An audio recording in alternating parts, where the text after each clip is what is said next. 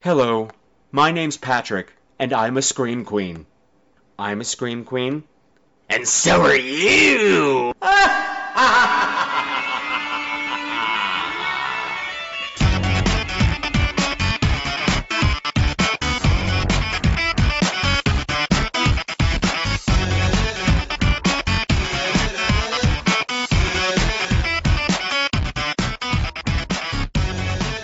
Hello again, my beautiful screamers, and welcome to another episode of Scream Queens, the podcast where horror gets gay. This is episode 181, and tonight we are celebrating the joys of spring. Spring, season of rebirth, renewal, and resurrection.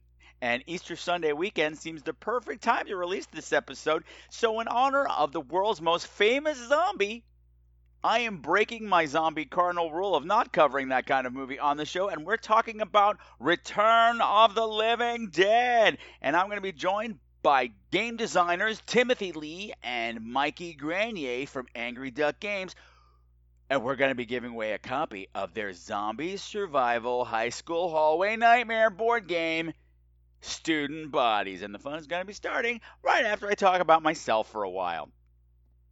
Oh, children, hello, hello. It's very nice to be sitting here with you again. Sitting here in my underwear in my living room talking to you on the internet with the blinds open. Hi neighbors. Hi neighbors. How you doing? Hi, my allergies are killing me this week. The weather has finally gotten warm, which means Patrick is dying. Until my sinuses get accustomed to the new warm weather, I'm going to be useless. So this is going to be probably a bumpy ride. And by the way, for those of you who are new, my name's Patrick, and I'm going to be your host for the next probably 2 hours this time. And I shall be your guide to the weird and wonderful world of horror movies. I'm going to try to keep this section a bit short this time because I know we have a ton of voicemails at the end of the show. I was crying a few days ago because I didn't have any, so I was on Facebook like, I don't have any voicemails. Well, now I went from famine to feast. So get ready to gorge on a whole lot of delicious voicemails from all y'all. What's been going on here? Okay, let's get Smoochy Watch out of the way as quickly as possible. Dun dun, Smoochy Watch. Dun dun dun dun dun dun dun. What's going on with that cat? Well, okay, it's pretty much all the same. She had another vet visit. She's not completely healed yet. Tailgate continues. She still has a bit of a scab, so she still has to wear the bandages for another 2 weeks with pills and painkillers. Okay, but she's doing fine. She's doing fine. She's getting a little fat again. She put on some weight. But you know what? I can't even talk about her anymore. I'm so tired of this whole ordeal. It's a good thing I love you, Smoochie. She's looking at me with her whiskers like, yeah, I know you do. You have to, because I'll kill you when you sleep. And she would. She would. She's tried. So, with my allergies being what they are, I'm not getting a lot of sleep at night. The sleep I have is particularly weird. Those of you who follow me on Facebook know I have extremely vivid dreams anyway. But at times like this, when I'm so congested that not even the forced air being blown up my nose by my CPAP machine can penetrate these swollen membranes, I'm waking up every 20 minutes and my dreams are particularly bonkers, and I wanted to share this one with you. The other night I dreamed that I was renting some kind of beach house with the amazing Mr. Brad. And my bedroom in this beach house had this strange little kind of cubby hole in the wall where the bed was. The wall just kind of stopped at waist height and the bed was slid in there. And when you got into this teeny tiny little bed, there was a window to the outside and right next to you, like right over your chest. I'm like, okay, why would you have this big room and then stick this teeny bed in a cubby hole like this? This is weird. So when I laid down to take a nap, I love sleeping in dreams, that's fun. When I laid down to take a nap, it became readily apparent that outside of the window was a line of men, and they would stick their wieners through the window hole, and they started peeing. and the pee would flow down the windowsill and onto the bed and onto me. So I start screaming. I scream and I scream and I run into the house. I said, Bradford, there are men in my room. They're men outside the window and they're sticking their dicks through the window and they're peeing on me. And he says, well, of course they are. Why do you think people rent this house? This is the house with the pee-pee bedroom. You see, people come from miles around. They come from miles around to go pee in that window. They'll wait out there for hours, even sometimes days, for somebody to lay down in their bed. And when they do, they just let it flow. I said, what are you talking about? Why did you put me in the pee-pee bedroom? He said, well, I wasn't going to sleep in the pee-pee bedroom. I just wanted to see you sleep in the pee-pee bedroom. So now when I sleep at night, I dream that I'm vacationing at the House of Urine. What the hell is happening to me? What goes on in my brain? Welcome to my subconscious. So I got to go to the theater a few times, and I'll get through this as quick as possible because I know for the most part you people do not care. You don't care. But I went to see this new show at the Public called Gently Down the Stream, and it starred Harvey Fierstein. And here's the thing. I've seen Harvey in things a few times, but it's always a musical comedy, light, fluffy kind of thing. I had never seen him do drama before, and okay, I'm in the second row, and he could spit on me, and he did. And I was blown away. I said, oh my God, you're incredible. And the thing that was really amazing about this show was that it's Harvey Fierstein, but in this particular play, he's playing somebody Southern. So if you can imagine this voice all of a sudden talking about, oh, look, Beauregard, the magnolia blossoms are in bloom again.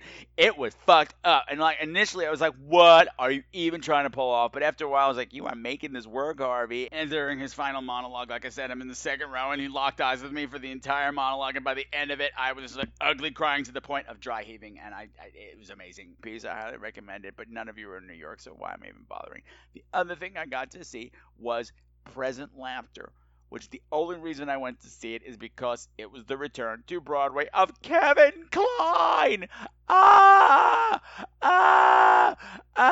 You don't understand. I have had a huge crush on Kevin Kline since forever. And I said, if Phoebe Cates is, like hanging out in front of the theater, his wife Phoebe Cates, if she's like, whatever, going out for a smoke and intermission, I am pushing her in front of moving traffic. Bitch, you've had him for like 30 years now. It's my turn. I'll just settle for the night. I'll wait till you get out of the hospital and give him back to you. But for right now, he is mine. I don't care if he's 70 years old. He is amazing. Too bad the play was not good. It's an old play. It's an old Noel Coward play. So you're expecting, droll comedy, witty, sophisticated comedy, which it's there, but it just never comes out. Okay, Kevin Kline is great. Kevin Kline is doing his comic thing, his physical comedy thing, and it's genius. His female co-stars, the three around him, are fantastic. The rest of the cast are going, who are you people? Where did they get you? Like, what community theater did they get you people from? Because you're terrible, and the direction was awful. It's a comedy. Why is it moving like mud through something that moves slowly with mud in it? I don't know. It was like really long and really boring. And it was like, kids, this would be a lot better, Kevin Kline, if you just came down and started making out with me right now. Okay? Present laughter, more like absent laughter. Fuck you. Fuck you. The other thing I got to see finally, and then I'll be done. Last night I got to see the revival of 6 Degrees of Separation, which is one of my favorite plays. I got to see it back in the 90s when it was at Lincoln Center with Stockard Channing, and they made it into a shitty movie, but that's neither here or there. And I'm so excited because it's got Allison Janney in it. I love Allison Janney. She's on Mom right now. She's been in The West Wing, and she's great. She's a comic genius. And it's got my other crush, my other Broadway crush in it, John Benjamin Hickey. Now, he is, oh my goodness, he's so talented. Oh my God. He was in the stage version of The Normal Heart, and he won the Tony for it, but he wasn't hot enough to go into the movie, but he's hot enough for me. But whatever.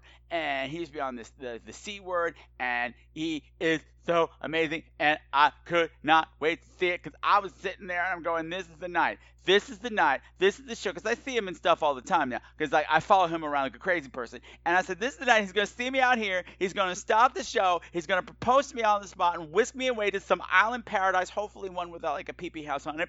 and we're just gonna live together happily forever. I know he's married. I know he's married to another man. Just shut up. Shut up. I could push him in front of traffic just like I would have done to Phoebe Cates.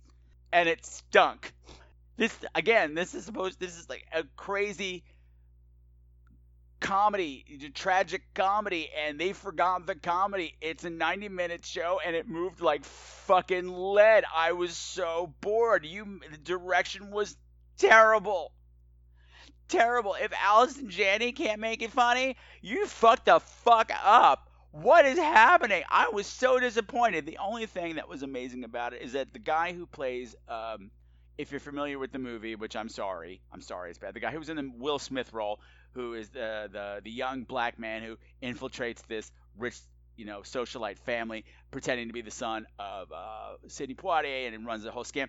This guy named Curry Hawkins was a revelation. He's the only reason to go see this, and you've probably already seen him because he's in Kong Island. Talking about switching genres, but you know what? Hey, if you could do it, rock the hell on. Make a couple of gabillion making that movie and then do a shitty play on Broadway for 16 weeks. Well, let's just say a shitty production of a great play on Broadway. But anyway, if you haven't seen Kong Island yet, go. Not Kong Island, Kong Skull Island. You know what I meant. I felt like I was 9 years old the whole time I was in that movie theater. I was just like, little clap of my little monkey hands. Well, not like Kong monkey hand, whatever. I loved it. I loved every second. And Brie Larson's titties were amazing in it, says the gay man. I was like, what? It's like the whole movie was about her tits. It was about Kong and her tits. What? Even though that you could have cast anybody in that role and the Tom Hiddleston role, because really they didn't do anything. John Glover, yes, did a John Glover thing, and Samuel L. Jackson, yeah, perfect for the role. These two, anybody could have done that. You could have saved a couple of million off your budget if you're not cast an Oscar winner and some like renowned other actor. But you know what? That's neither here nor there, because I'm tired of talking. I can't think of anything of pressing importance that we need to talk about any further right now. So I'm doing it today. I'm doing this section in under 10 minutes today. Oh my God. But yet he's still talking. It's a great show lined up. Fortunately, I got to do this interview with Tim and Mikey from Angry Duck Games before my allergies went bananas. So I'm not this quite loopy-doopy, although there's drinky involved. So there's that. So it might get more loopy-doopy than I remember, but that's neither here nor there. And you are going to love it. You are going to love them. So enough of my yammering. Let's start the show. But before we do, I have to start keeping my promise to my patrons, my beloved patrons, because everybody who signs up is getting an improvised song about them. So here is the first song, God Help Us All. Tara Gardner, Trey Dean, and Juan Delgado, they subscribed to the Patreon feed. Tara Gardner, Trey Dean, and Juan Delgado, they are friends of the show indeed. Now when they go to the theater, they can be confident that they're probably not wasting their money on really bad movies. And that kind of confidence can give you a really powerful case of the groovies. I hope none of them get a cocaine addiction like Lauren Tooheys. She played Julie on The Love Boat because Tara, Trey Dean, and Juan Delgado, they subscribed to the Patreon page. And Tara, Trey Dean, and Juan Delgado could never be described as beige. Oh yeah, unlike Linda, they're nothing like beige. That's an Evil Under the Sun joke. Unlike Linda, they're nothing like beige. So if you become a patron and you're wondering where's my song, please be patient, I'll get to it before too long. It's coming, these are only the first three. Smooshy's looking at me like I'm a crazy person, and she's like, what's that stupid thing you're rattling? Why don't you stop doing that and feed me something that's fattening?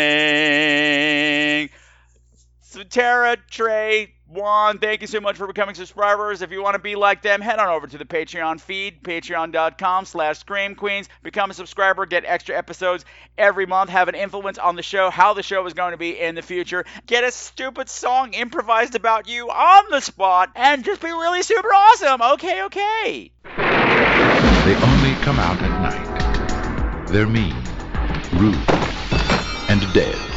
Not them. Them. There's 100 of those things out there. How many did you say? 100? The dead are refusing to remain buried. What are we gonna do? What are we gonna do? We're gonna call the boss. They've come back to life. They're hungry. And they're not vegetarians. The graveyard out there is full of people coming out of the ground. We have a little problem. What the hell is going on there? Rabbit weasels. What? More brain. Do you want pie? It's pie time. We got pie. It's pie time. Do you want pie? They're back from the grave and ready to party. It's pie time. The return of the living dead. So for this segment, I am very thrilled to be breaking one of my own rules. So if you've been listening for a while, you know damn well I avoid zombie movies. Moogies? I don't know what a moogie is, but I avoid them too. But I also avoid zombie movies because, as you know, as I've said, as I've bitched and I've whined, that the market's been flooded with them. They're usually terrible. There are other shows that do it better, and so why not just let them do it? But as those of you who have also been listening for a long time know that the first rule of this show is that Queen has the right to change his mind. And I have, because this is a very special occasion, I have two very special guests who made something that is super cool that they want to share with you. So enough of my babbling. Let's bring them on. They are the inventors of Student Bodies, a brand new zombie board game.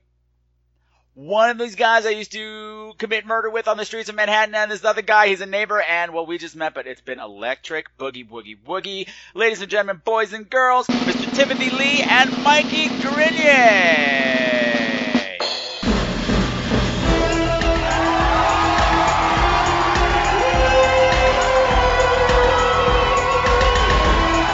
Yay! We did it! All right. Nice job, everybody. I forgot to mention that they're also secretly the real lead singers of Soundgarden. Yeah, unfortunately I can't sing today because I'm under contract to not No, sing. I totally get that. They had a whole Milli Vanilli thing going on back in the day, and Soundgarden fooled all of you. Well, This is a conversation that happened when you guys weren't listening, but you know what? Just pretend that you are so thrilled and excited. So how you doing, guys? Welcome to Scream Queens. thank Yay. you. I'm excited to be here. Thanks for having us. You're very welcome. So now, as I've teased them, you guys made a game. Yes, we did. So our company, Angry Duck Games, put out a game with Smirk and Dagger Games a couple years ago called Student Bodies. It's a game of a zombie outbreak where you play a high school student who's been infected and you're trying to get cured. I like that. I like things that make high school worse. Yeah, we definitely did that. Like the nerdy kids are the ones who are still partially alive, and all the super popular jockey type kids are the ones who are full-fledged zombies, including the lunch lady. She's trying to eat your face, and Wow, that's an ironic turn of events. I know, right? We flipped the script. Wow. Yeah, and I got to play a bit of a sample of it the other day, and it is super fun. Thank you. I'm glad you enjoyed it. Yeah, and I have to say, it's something kind of cool to go from performing to doing this, where you actually entertain people in a completely different way, but it's still very, very satisfying when someone like really lights up and likes a game that we made. Yeah, that's cool. So I love that. You're an actor, you're a game designer, and you're also an amazing table dancer. Amazing table dancer. That's why they call him. The doctor is in. To? I'm sorry, Mikey. Oh, yeah. I was gonna say, who are you comparing him to say that he's amazing? I mean, he's okay. He's not a bad table dancer, but I've seen better. Wow. Well, I haven't seen you yet, Mikey. So that's true. Yeah, it's true. That's what I'm saying. Well, you work that day shift, so I mean, and I'm sorry, the lunch buffet there leaves something to be desired. What's happening? I don't know. Did we say the name of the game? Yeah, Student Bodies. Student Bodies. No, I love a good game. I miss playing board games. There's a thing about living solo these days is that there's nobody to play games with.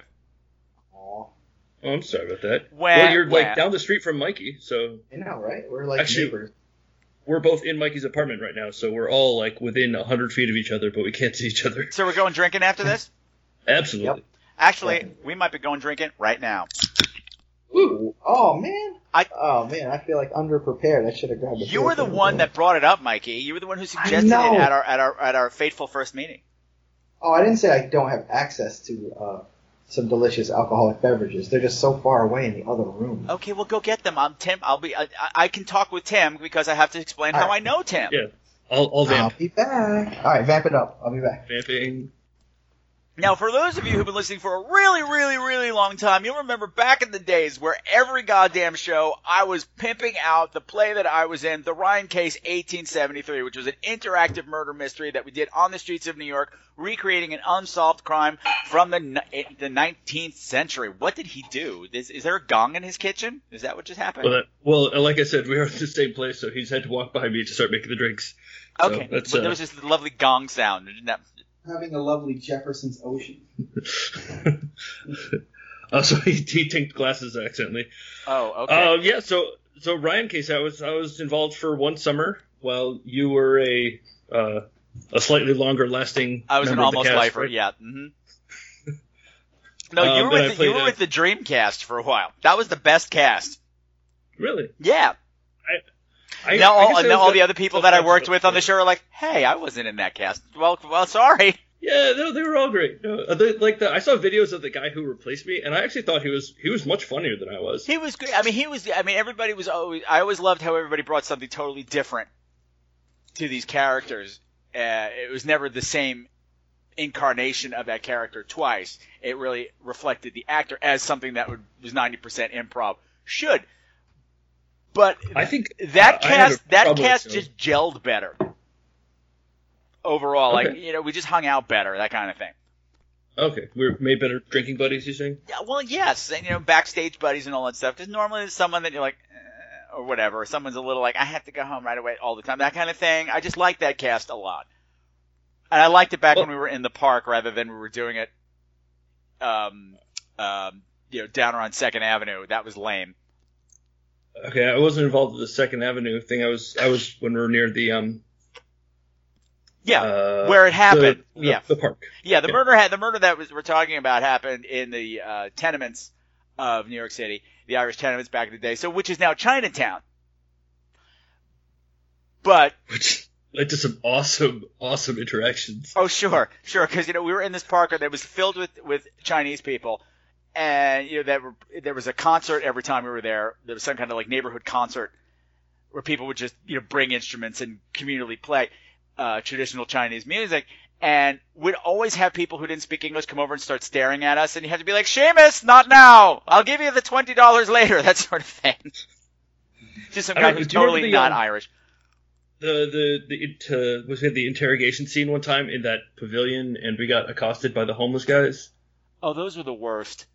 Those shows were the worst where we couldn't go to where the church was closed or whatever, those damn school shows. So yes, we had to expose children to homeless people who were angry. It was theater. Live in it. Is Mikey back yet? Mikey, I am back. I was just enjoying your conversation and sipping on a little bit of Jefferson's Ocean. I don't know what that means. Whiskey. It's a sweet, sweet whiskey. Okay. Yeah. I was going to say it would have been a great album title for Soundgarden.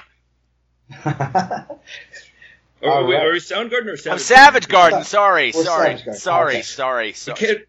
actually contractually not allowed to make fun of Soundgarden. It's very complicated. Okay, well, Savage Garden, do whatever we want with them. You can't have a garden war.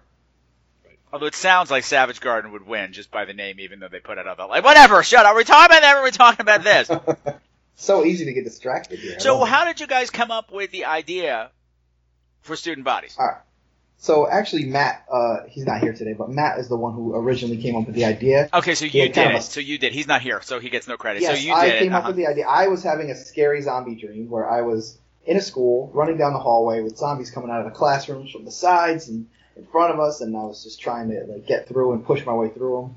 See, I'm just going to replace me with Matt. And And like when I woke up in like a fevered sweat, I was like, I have to make this into a game.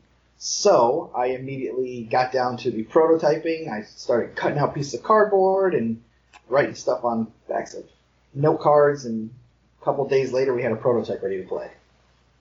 Okay. And Timothy, what was your involvement in all this? My job is officially Inspirational to take table the fun dances. out of Yes, games. okay. Uh-huh. Mhm. Yes, table dances, and I take the fun out of games. No, I mean, I put together what's needed for component stuff. I play test with the designers, and I interface with them in graphics components. Nice. Really, really boring stuff. I'm sorry. I probably No, should have kept that it's shorter. not really boring stuff. That's the important stuff. I know It's- it's not a physical thing without somebody like Tim like breathing down our necks to make it, We feasible. need more pieces. There's a lot of pieces. We need more pieces. Yeah, Tim's like, there's too many pieces. We need to cut down on the pieces. Well, Like, you I had an cut idea down one on time pieces. There's a lot of Well, pieces.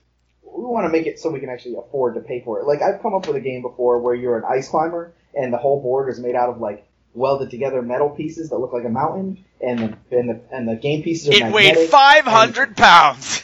Yeah, it's just like, it's like a 500-pound game. It doesn't fit in any shape of a box, and it would cost $300 per game. And to it can make. be used as a murder weapon. Right, exactly. In student Or- bodies. That could be one of those objects that you find.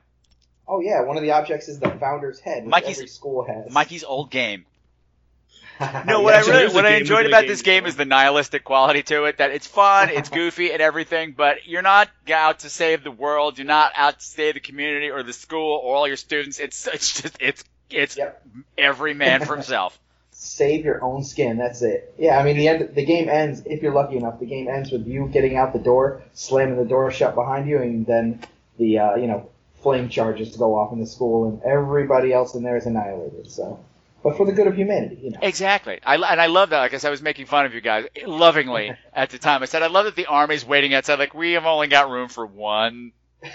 So the first one who gets out, that's fine. Then fuck all the rest One of them. survivor. That's it. The rest That you is guys kind of can- how high school feels, right? So you feel like, well, one of us is going to do okay. The rest of these people, Yeah, it's a big metaphor for how many people actually make it out of high school successfully. It's Right. true. without conforming. Mhm. Mhm. Oh, I see. They're conforming to their Wow. Yeah, Wow. it's pretty deep actually. So Tim's been after me for a while to come on the show and talk about the game, and it was months ago. I'm like, gently prod me in a few weeks, and I completely forgot about everything because that's how I'm awful. I'm the worst. And he finally, I got a message from him that just said, gently prods. I was like, Tim's very gentle when he prods, so I didn't. excuse me. I know. I remember. Nice. Oh, I haven't forgotten. Oh no, because when we were doing the murder mystery, I always had fun with him because you had the long hair at the time, and I'd be like, oh, it's the one with the long, the long cascading hair that he's always tossing around. I think he's a little, how you say, light in the loafers. Says the one who actually is light in the loafers. So it was all very ironic. I think we needed someone who did a lot of good hair flips. The girls always had their hair tied back, but I was able to have a lot of tude with my my hair tosses when I angrily accused people of killing my brother and sister. I never got to see that show, but it sounds like it was a lot of fun. Yeah, it was a lot of fun. And most Mikey, people Mikey, accused me of oh it, gosh, though. Mikey just got cut off, and we won't be talking to him anymore. So Tim, Oh, that's too Ouch. bad. We miss you, Mikey. Hell. no, I have Go friends. on. Like when I stopped doing the show, they're like, "Oh my gosh, I'm so sorry that you stopped doing it. I was gonna come see it." It's like I was in it for 5 years. 5 years. Oh man. What were you waiting it was for? So out of the way. I don't know. I was far away. I'm in a different, area of New York City. I was 3 blocks away. It's too far to walk. My Yeah. gosh, no, God almighty, God, 5. Fuck you, people. You know what? I gotta say something right now about my friends being in shows. Okay, I rant about this to my other friends all the time, but like, Tim's heard this before. So like, the first couple shows that your friends are in, cool, man. You want to support them. You know what I mean? That community theater thing, you gotta love it. But man, when that 5th show comes around, and you're like, okay, I've seen your whack shows already a dozen times. Like, I think now it's time for to move on from going to every single show. So that's all I gotta say about that. All right. We're going to experience the ambulance going by. Oh, yes, apartments. yes. Life in Queens. Yeah, actually, dangerous. That's true, yeah. It's dangerous borough. It is. I don't know which building that was Go near. by your house in a minute. So. Send more firefighters. Send more paramedics. Anyway, in so Mike, honor... you're done alienating your friends, or Sorry, what? you got anybody else you want to cover? Oh, yeah, no, I'm sure I'll get to my family soon enough. Oh, good, okay. Oh, goody. Okay. So, when I finally reconnected with Tim and got on board, and we said, okay, I have this slot open. Initially, well, never mind, I probably already talked about this in the intro. But I said, okay, well, what movie can we talk about? And I said, well, since it's a zombie game, I think it's a good time to break my own rules, and why not break it with a movie that I fucking love? We're talking about Return of the Living Dead. Yay! It was craziness. You guys had never seen it before. I had not. I thought I had by the title, but there's thought so I had many too. dead movies like that with a similar title that I was mistaken. Yeah, like Rise of the Dead, or whatever that was. Ugh. Mikey also made a horror movie. Oh yeah. Okay, we're going to take a quick detour before we get into Return of the Living Dead. It's a movie called Rise of the Dead, which apparently was a name that they didn't come up with when the marketing came up with, because it sounds like a zombie movie, but there's no zombies in it, so all the reviews of it was like, where's the zombies? No stars. It's fantastically devoid of zombies. So Like, the cover art is a zombie, too. Like, the cover art looks like it belonged on Return of the Living Dead. yeah. And it's just... If you actually look at the cover, like, there is no instance of any shot, anything like that cover in the film. They just completely altered the picture of one of the characters to make him look like a zombie. So this is not a zombie film. So let's I mean, market our movie with something that's not in the movie at all. It'll be a huge hit. I don't yeah. understand distribution companies. I don't know why they do what they do. I mean, they sold a couple copies, and now they have the dubious honor of being one of the worst films ever made, too. So, Yes, because while we were in the coffee shop, yet another sidebar, I pulled it up on Rotten Tomatoes just because, to get, so I can find out more information about it. I said, you guys have like a 94 rating. 94%. I have no idea how those algorithms work, but that Which is weird because wrong. there's no professional reviews of it. There's no like nothing from major publications or anything that they normally have. So it's all based on audience reviews, and everyone I read was just dreadful. So I had to read them all to them, and the best one said, "Oh, I can't remember what it said now. How it was phrased." Oh, I think I remember. I think it was I feel sick to my stomach that I had to give it a half a star, but that's the lowest the ratings will go. Yes. I didn't forget that one. It made me laugh. I was laughing about it earlier today. Like, It breaks my heart that I have to give it. I think everyone should go watch this movie and enjoy how deeply terrible it is. And you know what? If you want to troll your friends too, everybody review it and give it an amazing rating so it stays high in the ratings, so that people will be looking for a zombie movie. They'll see a highly rated one, and they'll have to sit through that, wondering when it gets good. It's just about a demon baby. What? Yeah, loosely, that's a correct assessment of the plot. A baby that kills itself by accident and then haunts people and possesses them, and there's some weird incest thing that happens because the mom, I don't even, you know what? Just watch it. Yeah, watch that movie. Drink a lot. Watch that movie. We don't know anybody who gets a check whenever someone watches that movie, so no benefit to us. So yeah, we made it for $16,000 for a movie, like a feature-length film, and it was picked up by a Lionsgate subsidiary, and I think they just bundled it with a bunch of other zombie stuff when zombies hit their like max popularity, and they was like, we need more content, so they just made this into a zombie movie for their sales, and oh boy. Because people love when they get duped when they buy a movie. Oh, they're huge fans of that. It's called Rise of the Dead, but it was a Merchant and Ivory kind of movie. I don't know what was happening. Oh, it was about a poor Victorian girl who couldn't make a decent cup of tea. Well, it was terrible. I cried for 2 hours. It could have just as easily been that. Which is weird because the movie's only an hour and 15 minutes, but I cried for 2 hours. It had a lasting impact on you. Okay, Oh, God. let's get back on track to Return of the Living Dead. Now, Tim knows this because he listens to the show. It is the dubious honor of the guests. And I'm going to dump this on Mikey. Oh, boy. Because he's unsuspecting. It is your job Uh-huh. right now to give me a 30-second elevator speech summary of the plot of Return of the Living Dead. Okay, I will do my best, and I am not good at this. All right, That makes it fun.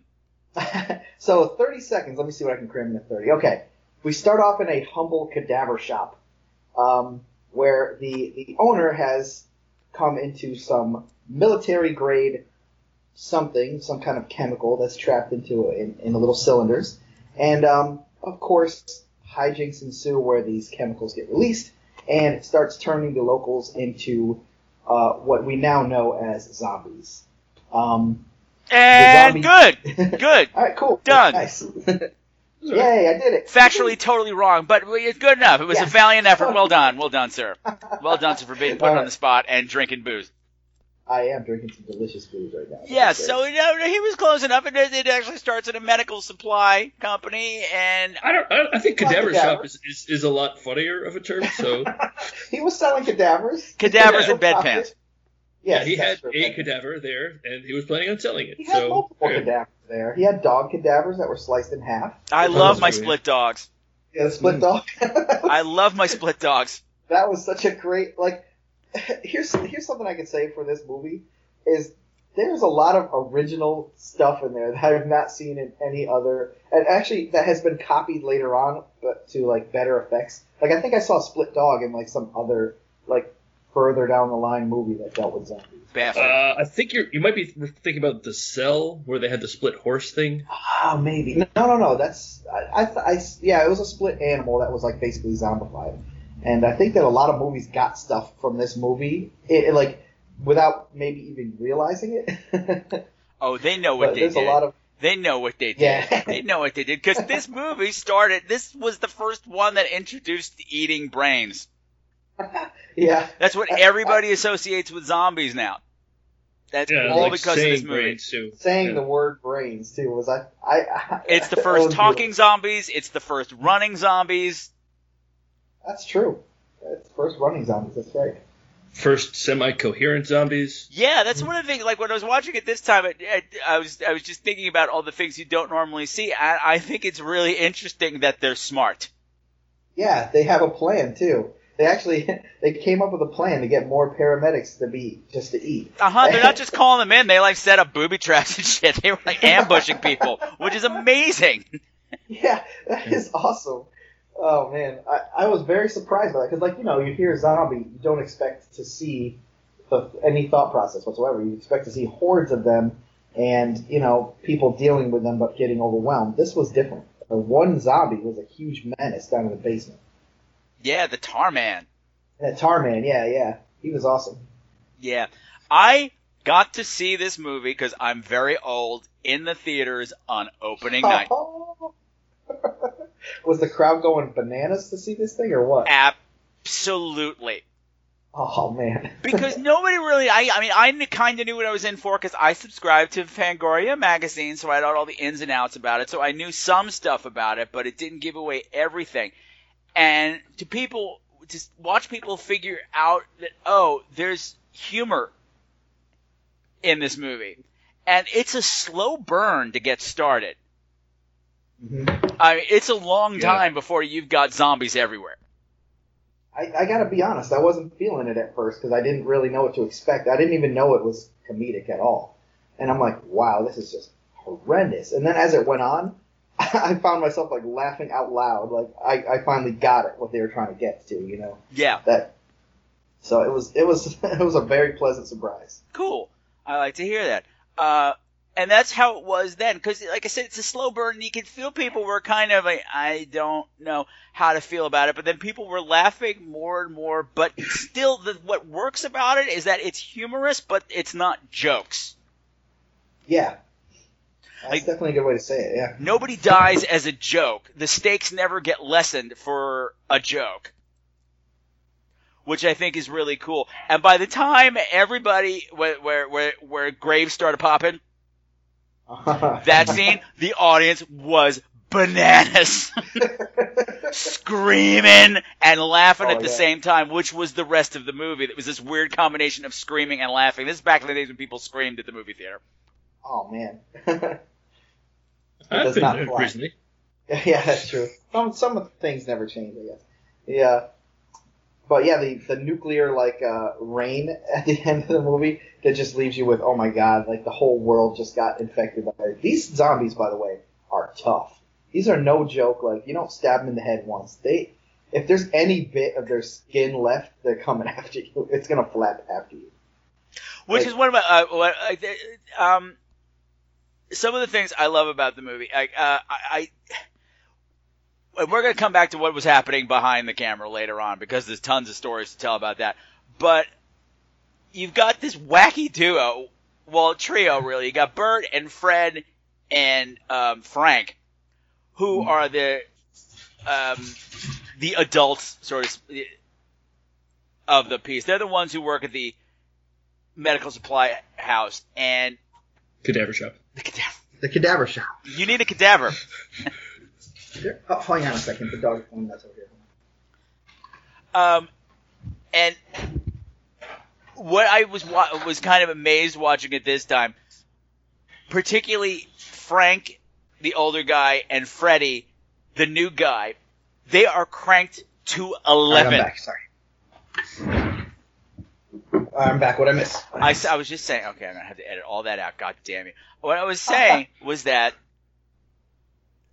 from pretty much square one, from the moment the chemical comes out of the canisters, is that Frank and Freddie are cranked to 11. They're playing full stage farce. Oh, there's nobody in that movie that's not turned up to 11. I mean, the gang, or the friend gang out in the cemetery. The punks, yeah. Come on, yeah, the punks, yeah. They started off at 11 too. Nobody was messing around in that movie.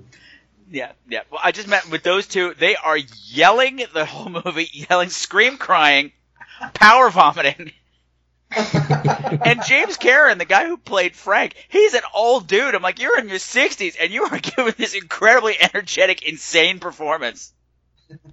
Oh man, yeah, for like a movie that's just a goofy comedy type thing happening, these people really put their back into it. Yeah. Just throwing out interesting tidbits, the guy who wrote and directed it, Dan O'Bannon. Mm-hmm. Do you know what else he's super famous for? I do. Yeah, he was involved in creating Alien. He wrote Alien. Yeah. What? Yes, he did. Wow. And Total Recall. I didn't know about Total Recall. That's awesome. Yeah, he was one of the writers on Total Recall. But yeah, he created the Alien series. That's pretty crazy. Yeah. I mean, you can sort of see the creatures emerging from the eggs thing. Yeah, that's all. Return of the Living Dead was just his warm-up act. Oh, so actually, that was much later. Shh. It's okay. Alien came out in 1979. This came out in 1986. So you're totally. What? Oh, you're right. You're a total loser. And the part where at the end of Alien, where Sigourney Weaver gets out of her spacesuit, that's totally like trash stripping on the gravestones. That's true. Yeah, same exact motions there.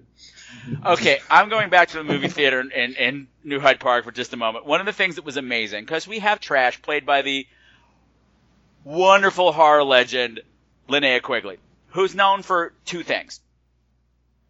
Getting naked and dying. It's what she does. It's all she does. And she does it well. And this is the one that made her a star in the industry. But watching it that day, when she gets up and starts doing her striptease in the cemetery, first her top comes off, and that was one thing. But when she pulled off her bottoms, some girl in the audience said in this huge Long Island accent, "Oh my God, she's nude!" And everybody laughed. But then every time they came back to Trash, because those clothes never go on.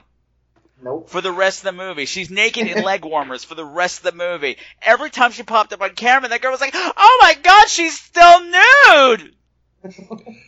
Then after a while, every time she popped up on camera, the whole audience would be like, "Oh my God, she's still nude!" It sounds like it's starting to make itself like that moment could have made itself like a lasting cult classic thing that people do, like Rocky Horror Picture Show stuff or whatever. Yeah. Yeah, aside from that, everybody, that was it. That was that one girl started a That's a shame. sensation. It's got to start somewhere.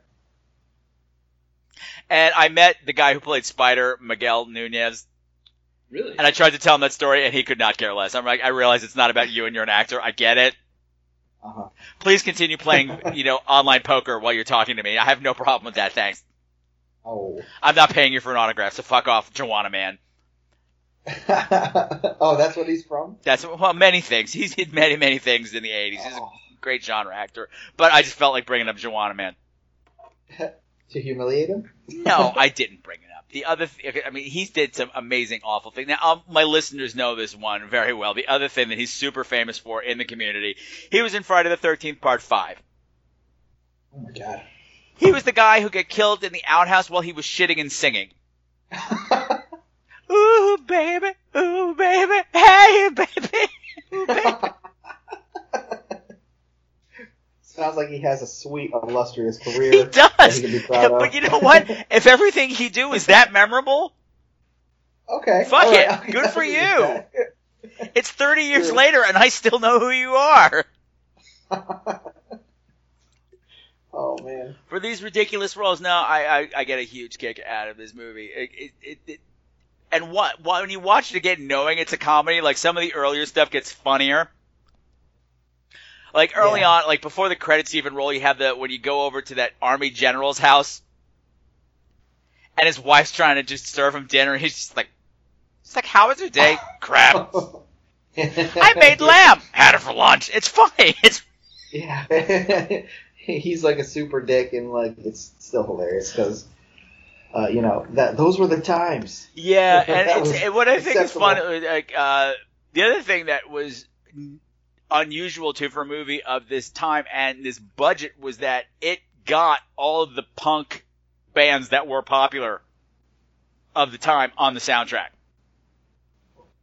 Wow. The Damned, the Crammed, Kind of, 45 Grave or Grave 45 or whatever. So it had an authentic soundtrack for those characters, which was cool. Even though watching it now, I don't know if all of those kids would be hanging out together for real.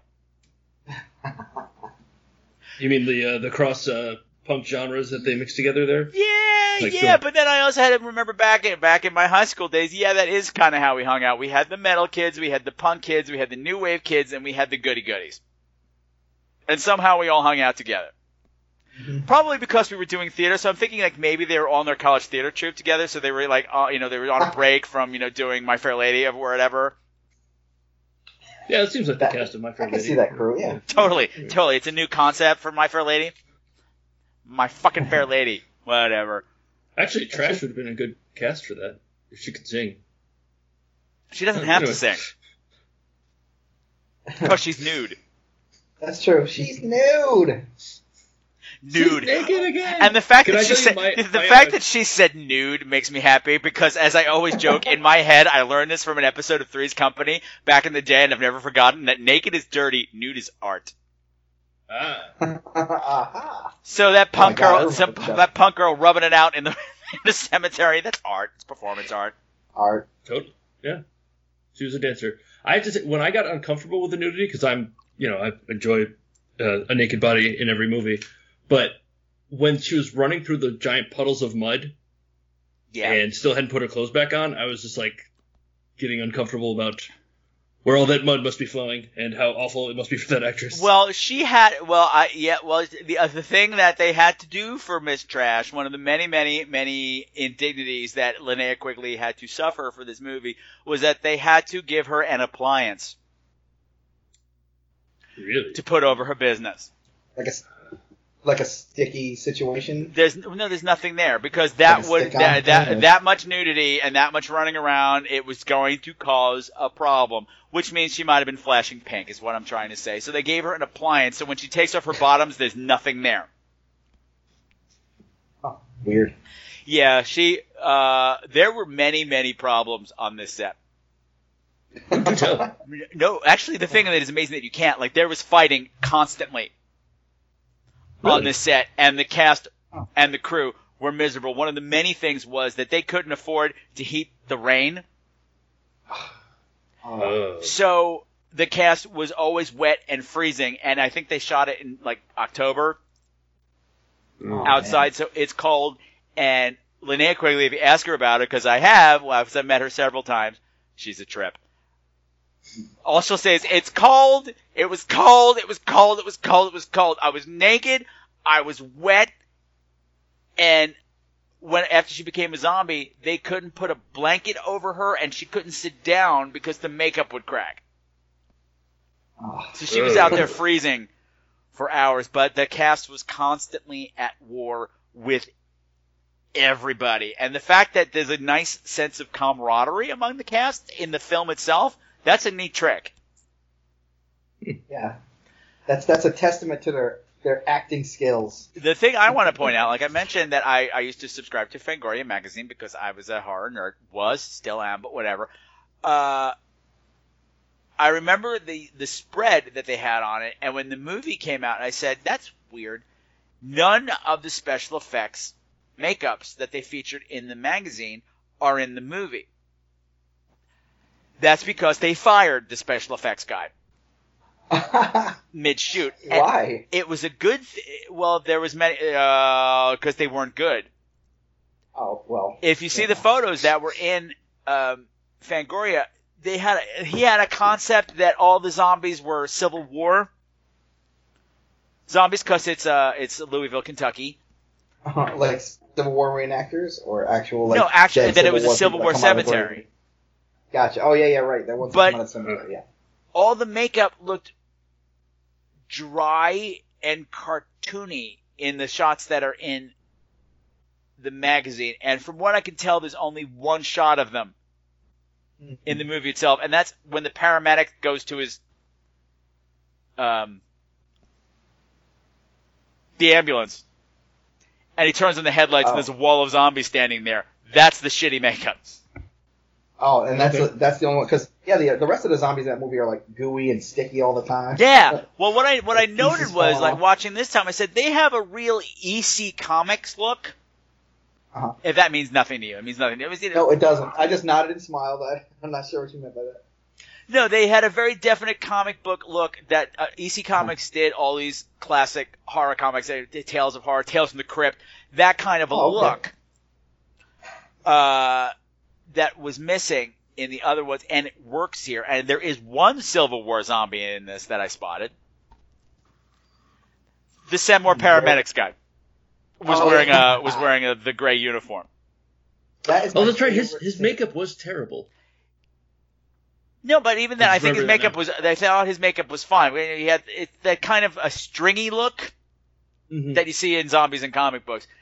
That I didn't have a problem with. There's an antebellum kind of wedding dress running around at one point, but for the most part, they dropped all the Civil War shit, which is fine by me because I think I love the zombie work here. I think the special effects are just right because the other thing that happened in Fangoria magazine, Day of the Dead was coming out, was being shot about the same time. George Romero's third part of that series.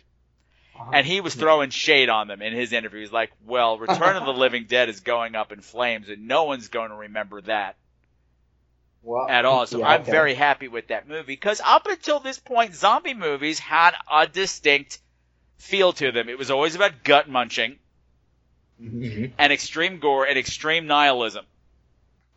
You didn't have fun at Dawn of the Dead. You didn't have fun at Day of the Dead. You never have fun or any of the Italian versions. Even the zombie stuff now, it all feels like just constant pressure of, I think that's what Romero was going for, I guess, was just like the feeling of dread the entire time. This movie was a lot more lighthearted. It was active zombies, actively trying to trap people, like completely different feel to it. Yeah. Yeah. And yet, there are scenes that are,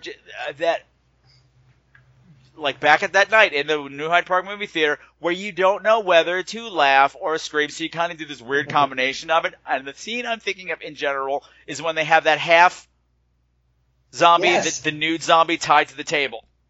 I was just going to bring that, the one with the spine like twirling. Yeah, thank you. Spine. Thank you. Yes. That spine is such a disgusting touch, but it's funny and it's gross at the same time. And the fact that it's leaking spinal fluid.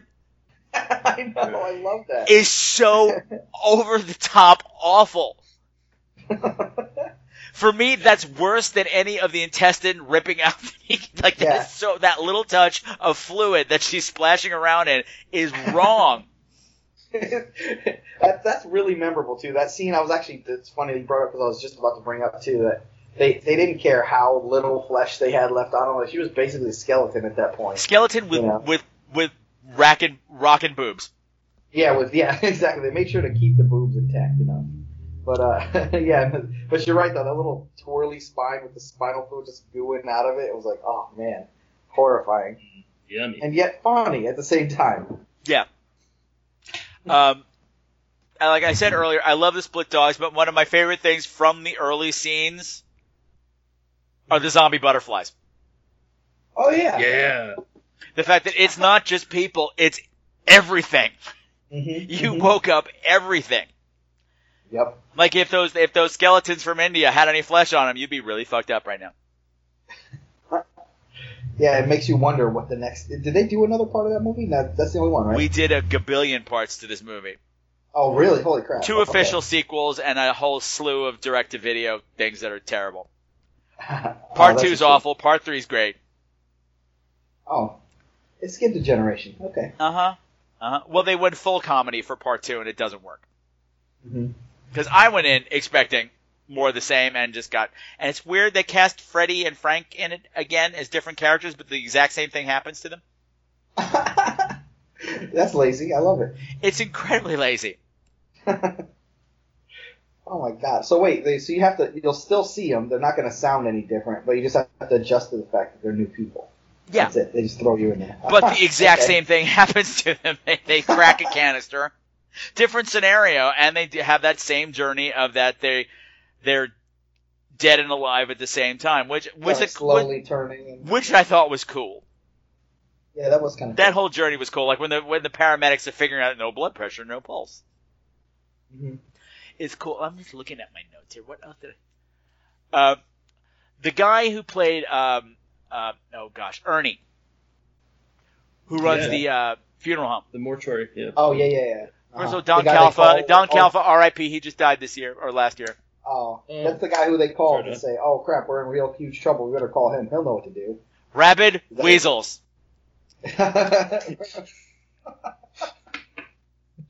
Oh my god. When they're showing him what happened, they're like, "Well, it's not Ernie. It's not weasels." Well, what is it? And they open one of the bags. And it's the arm, and the arm attacks. I'm like, you couldn't have grabbed the foot. Right, you couldn't have grabbed the foot. Than the arm. Yeah, you had to go for the arm. Yeah. You know better by now. Well, I mean, I think it's like those guys, the 3 guys from the cadaver shop are delightfully clueless throughout the whole thing. Like even when they're becoming, zombies, are still not grasping the whole thing. Yeah, but going through the process. I had a question about the becoming a zombie thing that they do, and I don't know if Patrick, in your wild expertise, if you think that I don't know if it's Frank or Freddy. Freddy's the young one. Okay, so Frank ends up cremating himself, and he has this whole like "please forgive me" like weird, depressing monologue right before he kills himself there. Do you think that was him, like, begging for forgiveness for killing himself, or was he begging for forgiveness because he knew he was spreading the zombie plague further? You just added a whole other layer on this. Sorry, I made this too thick. No. You know what? I think that's up for the audience to decide. Okay. I'm not going to give a moral judgment on Frank. Frank suffered enough. Okay, sure. And by the way, I've known people like, that's so stupid that, they burned that first zombie and, acid rain blood. That's lame. Like, it was 1986. That was a big thing. Acid rain was a serious thing. Yep, everybody was panicked about acid rain. And, like, I was young enough to the point where I'm in my head and I'm thinking, like, hydrochloric acid falling from the sky, like, people's skin melting. Like, like, when they said the words acid rain, it terrified me. Yeah. Yep. one of the best scares in the movie for me is, I think it's when the first set of cops show up and they're looking at the ambulance, and one of them opens the door and he gets attacked by who I've dubbed Tiny No Legs. Oh, yeah. That midget zombie that was a triple amputee. Yep.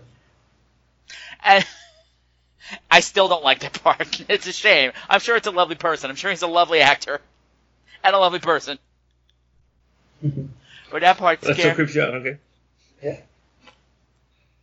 And Everything that happened with the paramedics and stuff, I was dying when I saw that. And this was something that hit me too this time, because I said, it's the zombie that's wearing Confederate gray that first picks up the CB radio and asks for more paramedics. I said, that's weird that a Civil War zombie knew the word paramedics, and I went, wait, they're smart. He probably just read the side of the truck. Mm-hmm. That's a good point. I will justify anything. And by the way, that half zombie, the lady zombie that was giving all the exposition of why zombies eat people. The pain. The pain of being dead. She that had amazing explanation diction is for having great. no lips. Yeah, it was good.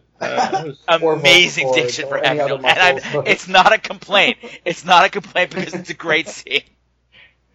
But No she ain't got no lungs, lips, no- and her diction is perfection. I guess that's one of the benefits of 2,4,5-trioxin.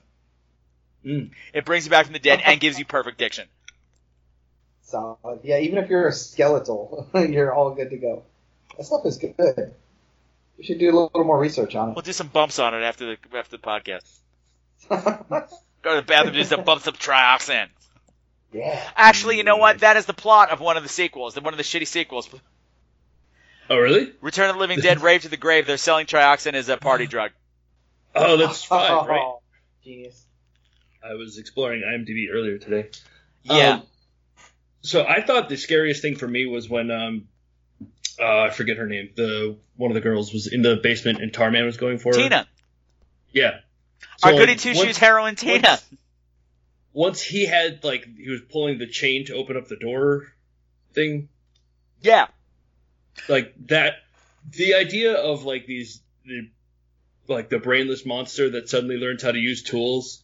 It's like in Jurassic Park when the Velociraptor learns how to turn a doorknob. Like that kind of thing is so frightening to me that, the humans will lose their dominance over animals. Well, if they it's a all good learn thing how to they use cut. stuff. It's a good thing they cut that scene from Jurassic Park where the Velociraptor learned how to type. Yeah, no, I mean, then he could have. He was hanging out in chat rooms, inviting people over. It was really fucked up. Dear humans, everything's fine here at Jurassic Park. Please visit us as soon as possible. I'm Discount 6'4". DTF. I'm here with my two friends. We want to have a party. Anyway, that's really funny. This got really weird all of a sudden. I'm pretty sure that velociraptors would be sexual deviants if they had access to the internet. That's just Anybody who has access to the internet automatically would be becomes a sexual Can't help deviant. it. It's true. I was making fun of Miguel Nunez, who plays Spider. I love Spider. And here's the thing. I saw this movie not in the theater, but I saw it on cable once with my parents. Now, horror runs in my family. Okay. My parents can get kind of iffy with the new stuff because of bad words and nudity and stuff. They fucking ate this shit up like Really? candy. They were laughing and screaming and having a great time. But my mother did not like Spider because he said the F word too much. But he's got all my favorite quotable quotes. So, wait, there's murder, there's horrible, creatures from beyond the grave, but the F word is what the part that... Oh, you don't throws her off understand. a You don't understand. I remember watching HBO movies with my parents, when HBO was new, and so it was weird to see, bad words on TV, and my dad would see something like, nice language, nice fucking language. Completely oblivious to anything that he had just said. But no, I love Spider. I bust it in the damn head. All this stuff. When he's crying, he's like, man, it ain't Skulls, and it wasn't Skulls, man, he was old and ugly, and his face was all fucked up and shit. He called Bert a honky. He called him a stupid honky. Yes. I love my Spider. God. He's the only one who actually was, actively trying to do the right thing most of the movie. Most of the I'm time. not going over there. He's like... which you wouldn't better. expect in a movie about these kind of characters. Because one something I posted on Facebook today, this morning, because I watched the movie again last night, was that this is something that has gotten lost in horror movies over time. Because all of those teen characters, whatever they're supposed to be, they are crude, they are rude, they're socially unacceptable, and yet for the most part, they're really likable. Yeah. Nowadays, you Kind make of a horror messed up. movies and everybody's a dick. Mm-hmm. And you can't wait for them to die. But this one, I liked everybody. Like, even Suicide, the first one who gets eaten, who all he does is yell at everybody constantly. I get you. I knew you. I went to high school with you, Suicide. I know exactly who you are. There's the one guy who had a car and no one ever paid for gas. I get that. I was probably that guy. That's really what was upsetting Suicide. Yeah. The gas They only money. hang out with me for my car. And, you know, your leather and chains. That was good, too. What do you think? It's a costume, man? You think this is an act? Show some respect for the dead. She's rubbing all over him, grabbing his junk. He doesn't even notice nothing. Amazing stuff goes on in that graveyard. Yeah, that's the spot right there. No, but so going back to that scene that Tim mentioned, that scene with Tina in the basement is surprisingly tense. And they have that great. I love that shot. I don't know what they call that shot. There's a name for that shot when she first sees him, and it's like it's a zoom in on her, but the background zooms out. I don't know how they do that, but it looks like the whole world shifts. Yeah, it's a focus pull, or I don't know. Focus There's a name pull, for it, yeah. which I love those kind of shots, and it's so well used. And I love the fact that they set up in the first seconds of the movie that the third step is a bitch. That when she falls through it, you're like, oh right, the third step's a bitch. Thank you for Right. properly setting that up. A little foreshadowing. Well, no, it's just, you needed to know that. Otherwise, it's just a convenient accident. But you're like, oh, okay, we've established that is going to okay, Yes, they put great detail into that to make sure that we didn't think less of them when it happened. No, oh, sure, the step went out, yeah, And what I love in that scene too, when they go down to when the rest of the punks go down to the basement and they see the tar man for the first time, and poor little still nude Trash. She found a towel or a sheet or something upstairs. She had it on for 5 seconds and it got caught on the banister and it came off. I'm like, come on, give that kid a break. She was able to be only warm wanted for be 2 nude a seconds. little while. Yeah, right. Yeah, she was probably like, what? Come on. That poor girl in the audience was like, oh, thank God she's not nude anymore. Oh, no, she's nude again. I wonder if that lady remembers what she did that day. I probably not. She's probably dead. I don't know, whatever. It was long. I don't know. I got nothing. It was not that long ago. Come on. So what did you think about the first zombie you saw, the cadaver in the fridge? The yellow man? The really the terrible attempts to kill him? And like the Benny Hill thing that turned into? Yeah, I enjoy that. Because, again, it's setting that tone of, like, you don't know whether to laugh or scream. Because, like, you know, they hit him with the pickaxe and it does nothing. So now he's fucking nailed to the floor. And it's horrific because they just broke all the rules of zombie movies right now. Right. Yeah. And then Bert's like, give me the hacksaw, and starts sawing off his head in tight close-up. And in a Romero movie, he would have been bleeding all over the place, but it's not as bad here. So you can laugh at it. Because it's still trying to eat the floor the whole time. I think it's a hoot of a scene. I think it's a hoot. Well, like, that was right after their weird expose thing with, where I guess Frank and Freddy were talking about Night of the Living Dead. Yeah. Which I thought was a strange maneuver when they were setting up the pace of the film, and they were like, "Oh, remember that other movie?" But they as didn't Freddie refer said, to the sequels. the movie lied. You mean the movie lied? So not only does it borrow from Night of the Living Dead, it's like, hey, fuck you, Night of the Living Dead. Thanks for the inspiration. We're doing our own thing. And we can reference you as much as you want because you're public domain. Oh, man. Yeah, it was so meta when I saw that. I was like, what the hell's happening right now? Did they just reference a zombie movie? Yeah, that's the other movie? thing. That's one of the first instances of meta stuff in horror. Yeah. as well. That was great. That, you know, which is why it's the Return of the Living Dead, because George Romero lost the rights to the name Living Dead because he didn't copyright it. That's why all the rest of the movies are of the dead and not of the living dead. Mm-hmm. Suck a man. What else did I want to say? I don't know. Well, let's cut to the chase.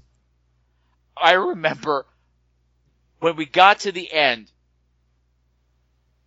my jaw was on the floor. Are you talking about like the very end? Where The very end, you blew up Louisville.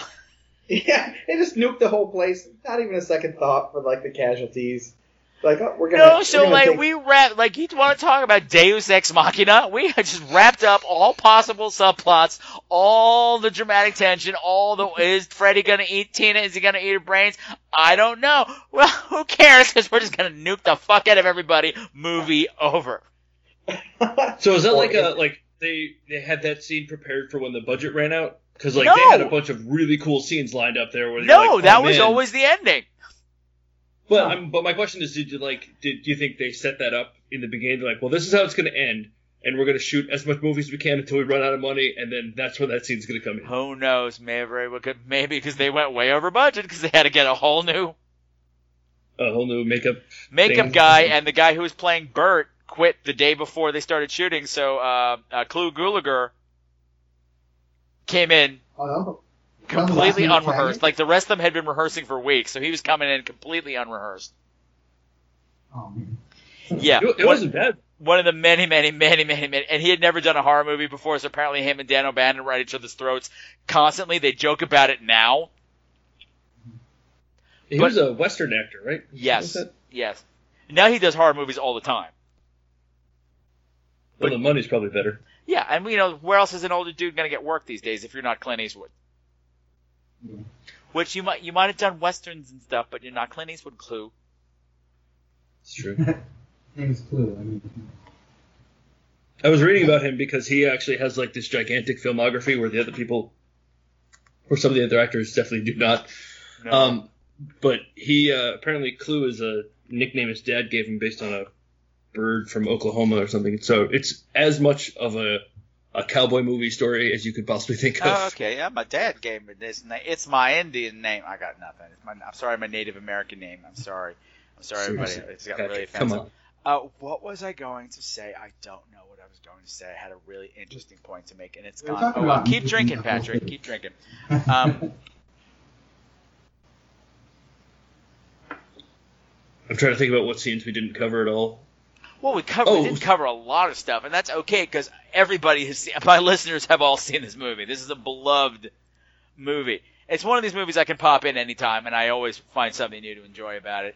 And I just appreciate how they're managed to keep the humor aspect up, and yet the tension is always ratcheted up really high. Once those zombies come out of the ground, there is not a dull moment. And I think part of it, too, is that, like you said before, the characters are likable. You don't really have a character that you want to see die, so there's some stakes, Yeah. Yeah. Because that's something that I do miss in modern horror movies. I want to be afraid for the people in the movie and not be wishing them dead. Mm-hmm. And this was very much the case here, because, Tina is not a good actress. But her final scenes are great when she is like completely in that horror movie space of just useless, where she has gone beyond the point where she can function anymore, and Ernie has to take care of her. She's fantastic. The stakes could not be higher for that character. Also, here's a little tidbit which is unconfirmed. I saw the movie with my friend Terry, who was my best friend my freshman year in high school. My dad bought us the tickets because we were under 17, and then he went home.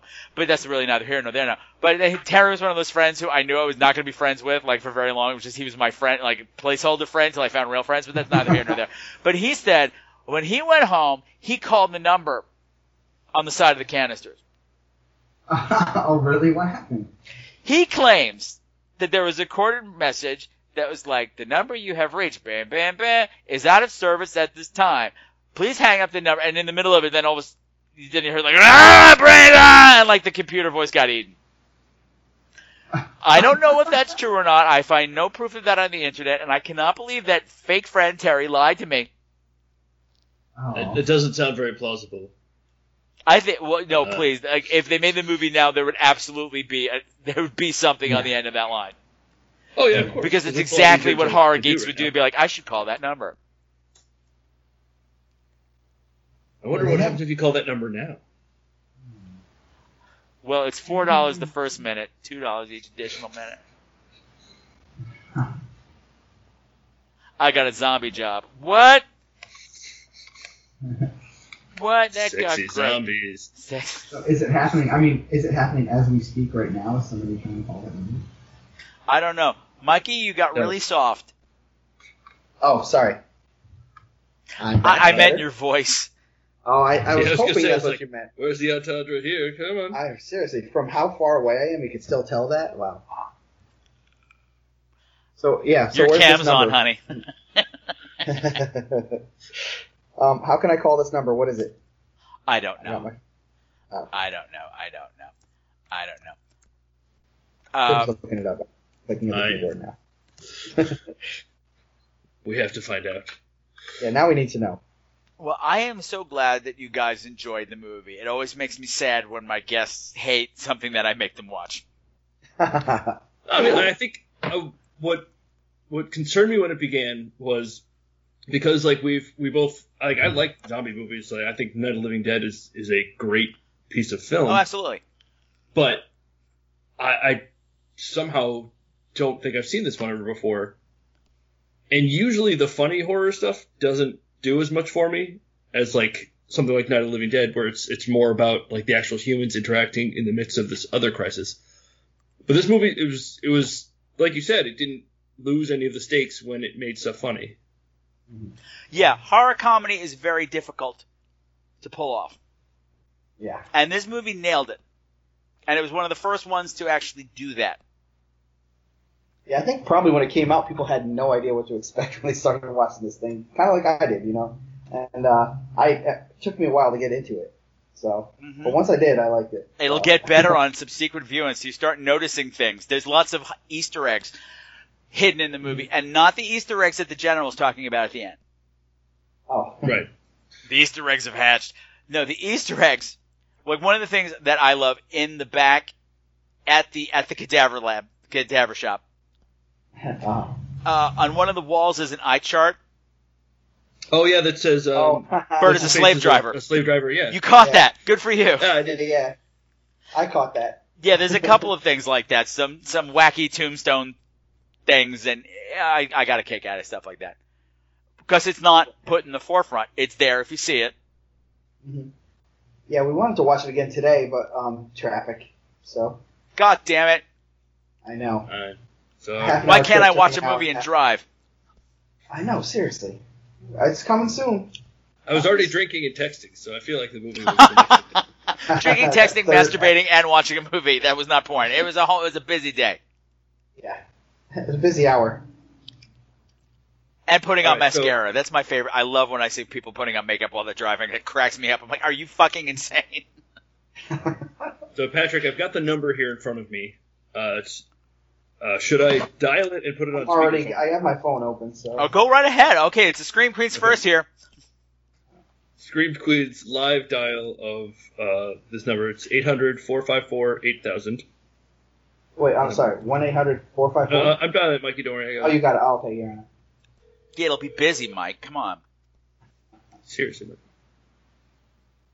Thank you for calling. Are you or someone in your household 50 years or older?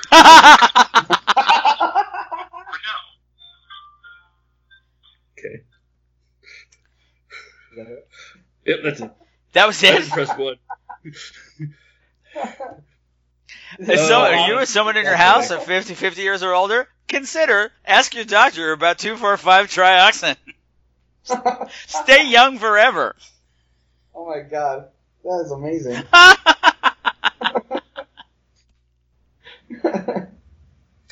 Okay. Tim. Yes. In the overall view of the movie, high point, low point. Do Do you mean like high scary point or No, high what is your feeling favorite point? part, and what part did you not like? Well, the part I did not like, I think, was the opening conversation between the whole Frank and Fred scene up until the point that the chamber opens up. Okay. When they start to get actually kind of funny. Okay. I think that was my least favorite of the part of the movie, although it wasn't really that bad since it was a minute long. I'm sure what's the best part of the movie, though. What's your favorite part? Whatever. I think Send More Cops is okay. an Totally amazing valid. thing. Totally valid. There's a reason that line is famous. Mikey, same question. I mean, I don't want to repeat exactly what Tim said, but definitely high point, send more paramedics, send more cops. I was dying. And it's just so hilarious. And I think the low point maybe, and it's probably a low point just because it was earlier in the movie and I didn't know what to expect, but like maybe they spike him in the head with the pickaxe and he's just like totally fine. Yeah. Okay. It's like, whoa. All right. That's fair. You're But totally it- wrong. You're totally wrong, but it's fine. How about you, Patrick? What's your Everyone's high point? judging you. Oh my gosh, I don't. My high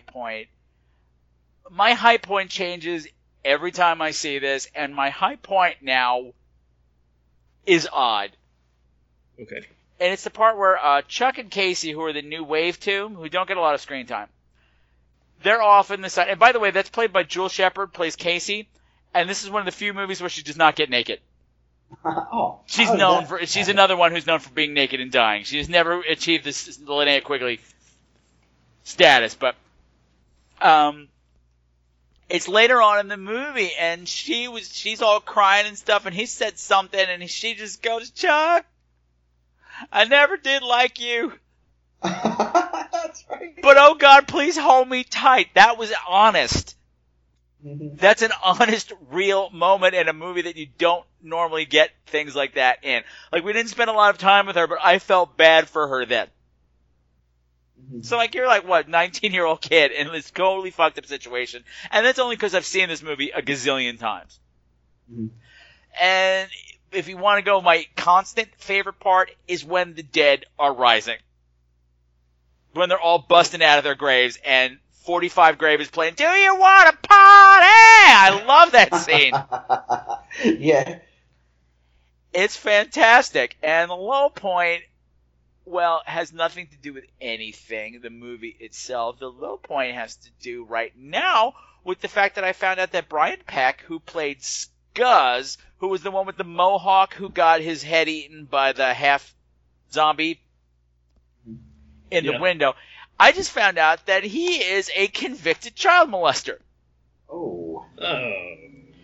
That's been happening a lot in the 80s horror movies that I'm picking up. There seems to be a lot of child molestation.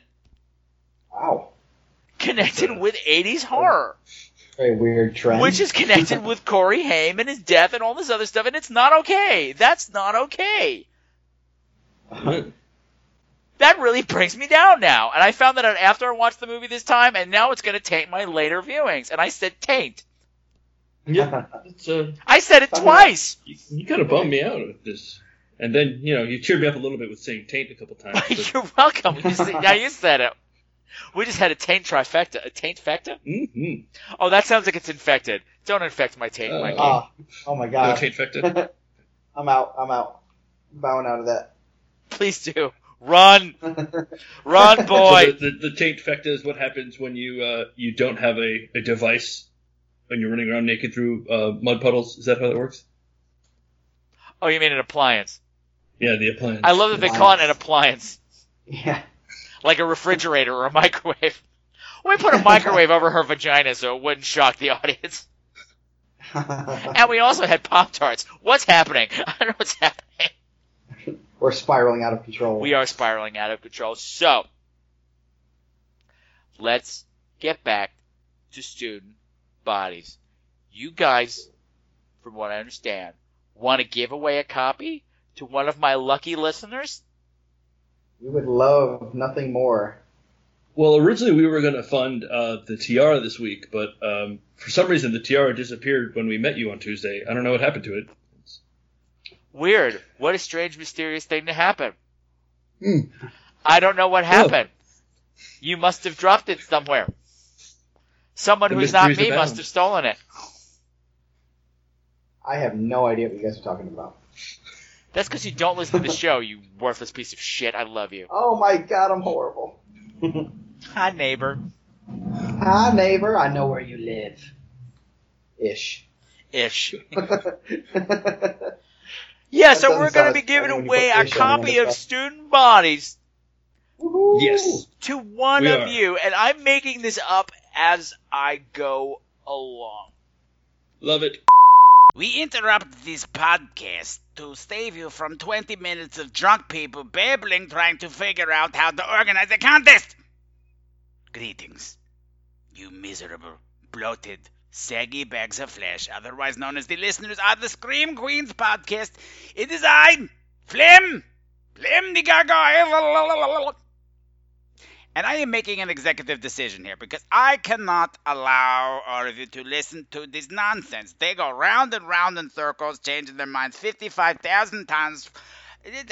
By the end of the day, you're not going to know how to win the contest. So let's make this very simple, shall we? Because I want you to win this game. Yes, you! Not the other ones, just you. Because I want to know your home address so I know where to come and poop in your mouth. That's your extra prize. But that's not the point right now. The point is to enter the contest. Go to the Facebook. Go to the Twitter. Go to the Instagram. Or go to your email. What do? You send a message to Scream Queens. The Facebook page, Scream Queens, the podcast where her gets gay. You go to the Twitter feed at Scream Queens. You go to the Instagram feed, Scream Queens Podcast, and you leave the message, I want to win student bodies. And you use the hashtag Scream Queens Giveaway. And of course, that's Queens with a Z. You may enter once a day, every day, until May 1st. At which time, the winner will be announced. I will get their home address, and I will make a feces in your mouth opening. Congratulations, and you're welcome for having me come in and spare you 25 minutes of blah, blah, blah, blah, blah, blah, blah. We are gay, blah, blah, blah, blah, blah, blah, blah. Because that's all it was. But then again, that's all this show ever is. Flam the Gargoyle, poop out. Welcome, and where can people find out more information about the game in general? You can look at our website, angryduckgames.com. We're on Facebook, Angry Duck Games, Twitter, @AngryDuckGames. And I think our next convention is going to be in New Haven, Connecticut, if people want to meet us in person. Ooh, I have a lot of Connecticut listeners. Okay, so we're going to be at Fantasticon on Elm Street, Elm City Games. Yep, that's right. So I'm pretty sure that's our next appearance. Should have the calendar in front of me, but I don't. Oh my god, you're so useless. Well, I'll be adding that information in later when I look it up for them, because they're both lazy bastards. Okay, Tim, Mikey, it's been fantastic having you here. Thank you, Great, thanks Patrick. for having us. Thank you so much for coming. Now get the fuck off my show. Oh, No, stay forever. okay.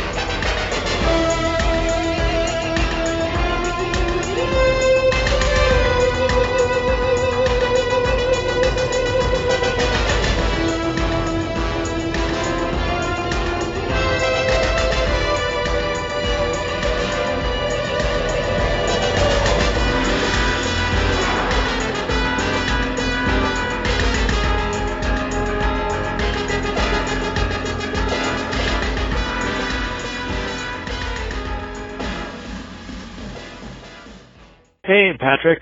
This is Edward, that guy in Phoenix. Hi, Edward. And long time no say hi, so I'm saying hi. Shit. And I saw that you said that you have a podcast ready, and yay. And I've just been busy with everything in the world, so I don't have anything else to say, but yay, you have a podcast ready. Yay! But I have a question for you. Yes. And that is, with you rapidly running out of Friday the 13th movies, if you were to continue the series from the original Friday the 13th movies, where would, and we've had Jason now go into space and he's gone to New York and everything, where would you have Jason strike next? That's it. I hope you're having a great day. Say hi to the gargoyle. Say hi to the kitty. And, yeah. Bye. Bye, Edward. Thank you for calling in. I'm sorry that I just clammed up for the second half of your call, because as soon as you introduced that idea of continuing the series, where would I take it? My brain went into overdrive. Now, we talked on the last episode when I had Stacy and Cindy here that, the logical choice would be taking him to the Hood. Because that's the horror movie routine. That's where all things go. First they go to space, or then they go to the Hood, or vice versa. So he hasn't been to the Hood yet. Manhattan didn't count because it was Toronto and half a block of Times Square, which is not the Hood. But that's an easy answer. I think maybe I would like to see him go to Mar-a-Lago. I'm just leaving that there. Thank you for calling, Edward. Always a pleasure to hear from you. Even when you have nothing to say, but you did have something to say. Isn't that interesting? Isn't that interesting? Don't speak. I know what you're saying. Oh, God, he's singing again. Jesus. Whoa. Uh-huh. Hi, Mr. Patrick. This is Fabian from Texas. Just want to say I think that you have one of the best brains in horror podcasting. Oh. Give my regards to Miss Mucci. And also one of the best is also. All right. Thank you. Bye. Aw, Fabian, what a sweet and just kind of little bit creepy round the edge call. How nice to hear from you. I haven't heard from you in ages. And I think what you're trying to say, if I may put it, my words in your mouth, is that what you're trying to say is, Patrick, if you really love me, you'd let me eat your ass, which... Come and get it, baby. Come and get it. Whatever. It's all good. It's all good. Love you, Fabian. Bye. Ooh, it's steamy in here. Not my ass. It's steamy in the room. Shut up. My ass is kind of steamy. What? Leave me alone. Oh, my God. What's happening? Hello, Patrick. It's Zombie Girl TJ. And you are doing a show on one of my favorite horror movies. I am? That being The Return of the Living Dead. Oh, yeah. I just did it. Love that show. I mean, it's got everything. It's, as Joe Bob Briggs would say, it's got your naked dancing on tombs foo. It's got your practical effects foo. It's got your cut in half animal cadaver foo. That's a lot of foo. It's got naked zombie foo. Foo. You said that already. What else do you need? It's perfection, and I only wish I'd had a chance earlier today to call in, because now I'm probably too late. But you're not. I want to say I really love the show. Yay. Love what you do with it. And I talked to you and the show up at the screening of Dude Bro Party Massacre 3 on Friday night. I want to when it see was that. Showing in Wenatchee, because the 5-second film guys were here. And they did a little panel afterwards, and it was awesome, and you should see it. And I'm going to see about getting myself a digital copy, so maybe I'll share that with you. I don't know. That's illegal, we'll he Sometimes says. I forget to do things that I really want to do. Okay. That's just me. Uh-huh. Anyway, carry on. Keep up the good work. Love you. Bye. Thank you for calling in, TJ. I'm so excited that I'm doing one of your favorite movies. I hope I didn't fuck it up. I hope I did it justice. That's always my worry when I do these classic ones that people are really passionate about, is the possibility that I don't do it justice. And if I didn't, I blame it on Tim and Mikey. Those bastards.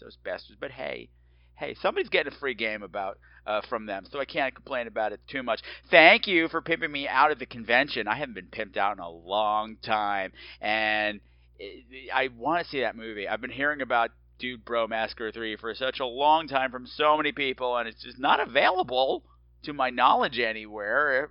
But if you happen to have an extra completely legal copy, I'm more than happy to look at it completely legally, which I'm saying for completely legal protectionation means. Protectionation? I just made up a word. Welcome to Scream Queens.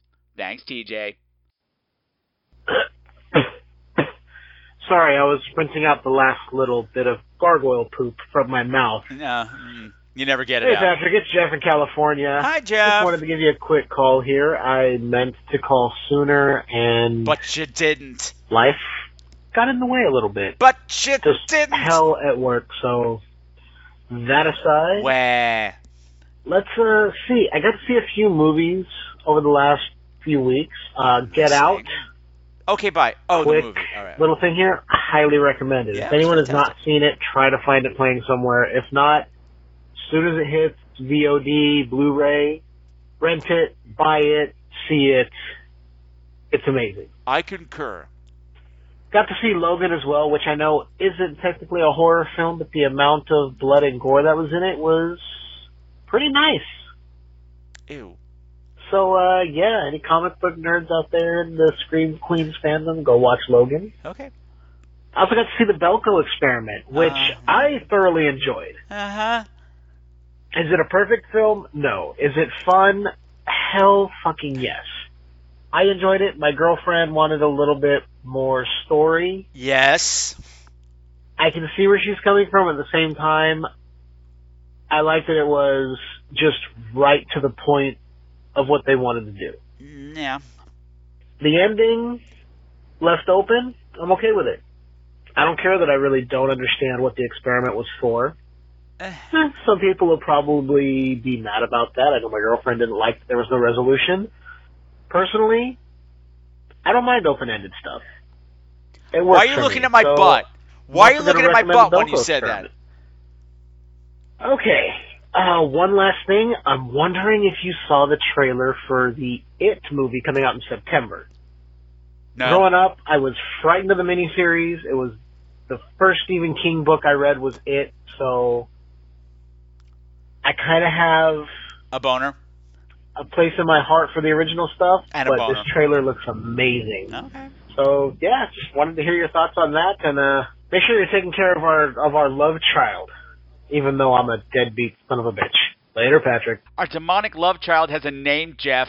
His name is Ignacio. You can say his name, Jeff. You can say our love child, Ignacio. I'd repeat that, but I can't say his name again or he'll wake up and start breathing fire, and that would be bad, okay? So let's just not talk about him anymore. Okay, good call. Good call. Get Out was fantastic. I didn't cover it on the show except to do a little mini thing because there's so much to spoil. I just gave the recommendation to get out and go see the movie. So I am completely behind Jeff like I was the night our child was conceived, if you know what I mean. Logan, I had no interest in. I'm not into the whole X-Men thing, but, you know, I'll watch Hugh Jackman do anything because, you know, I remember when he was a musical theater actor. I'll be, oh, look at him, mister. The studio won't let me sing and dance and do high kicks anymore. Whatever. I know what you can do. I know how high your legs go in the air, Mr. Jackman. I know how high they go, and plus I know from Evil Under the Sun that if they go that high, they go really wide too. And the Belko Experiment, well, Jeff, if you're Patreon subscriber, you would know that I did not really care for the Belko Experiment. I found it ugly, not fun, and kind of a bore. And that's all I'm saying about it, because if you want to know more, you got to go over there and subscribe, because that is just the way life goes. Okay, Jeff, thank you for calling in. Send a goddamn check. He needs crayons for nursery school. Hey, this is Matt, the Angry Ginger. Just a recent listener. Just started listening to the show. Hey! Digging it so far. Wanted to call in and give my input on the Return of the Living Dead episode. That was kind of a weird movie for me. Oh? I kind of watched it without knowing that it wasn't actually a sequel to Night of the Living Dead. Well, sort of semi-sequel. So that was a big surprise when they were talking and with all the goofball antics. But you know what? I loved it from the minute I saw it. Damn right you did. It's just goofy and, you know, strip dancing in a graveyard and like you do. Zombies asking for paramedics. Like they do. Anyways, yeah, I just love that movie. Good. And I'm digging the show, though. Keep it going, man. I plan to. Take it easy. Bye. I'll take it any way I can get it. Okay, Matt, thank you for calling in. It's always a treat to hear from someone who's not only a brand new listener, but also immediately became a Patreon subscriber. And on top of that, you're a first-time caller! Yay! Yay! I never get tired of that sound effect.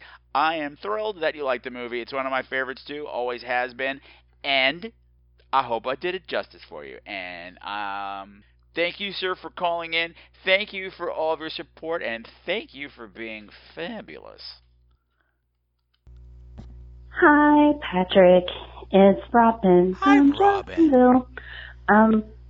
Well, I was looking through Facebook, whoring online, and I noticed that you said, I don't have any voicemail. And I was confused because I thought I sent you a voicemail not too long ago just to say hi, because it had been a little while. Because we've been so busy, I've been so busy with work, I started a new position, and I work for a bunch of beauty doctors. So I've been really busy, they're little divas.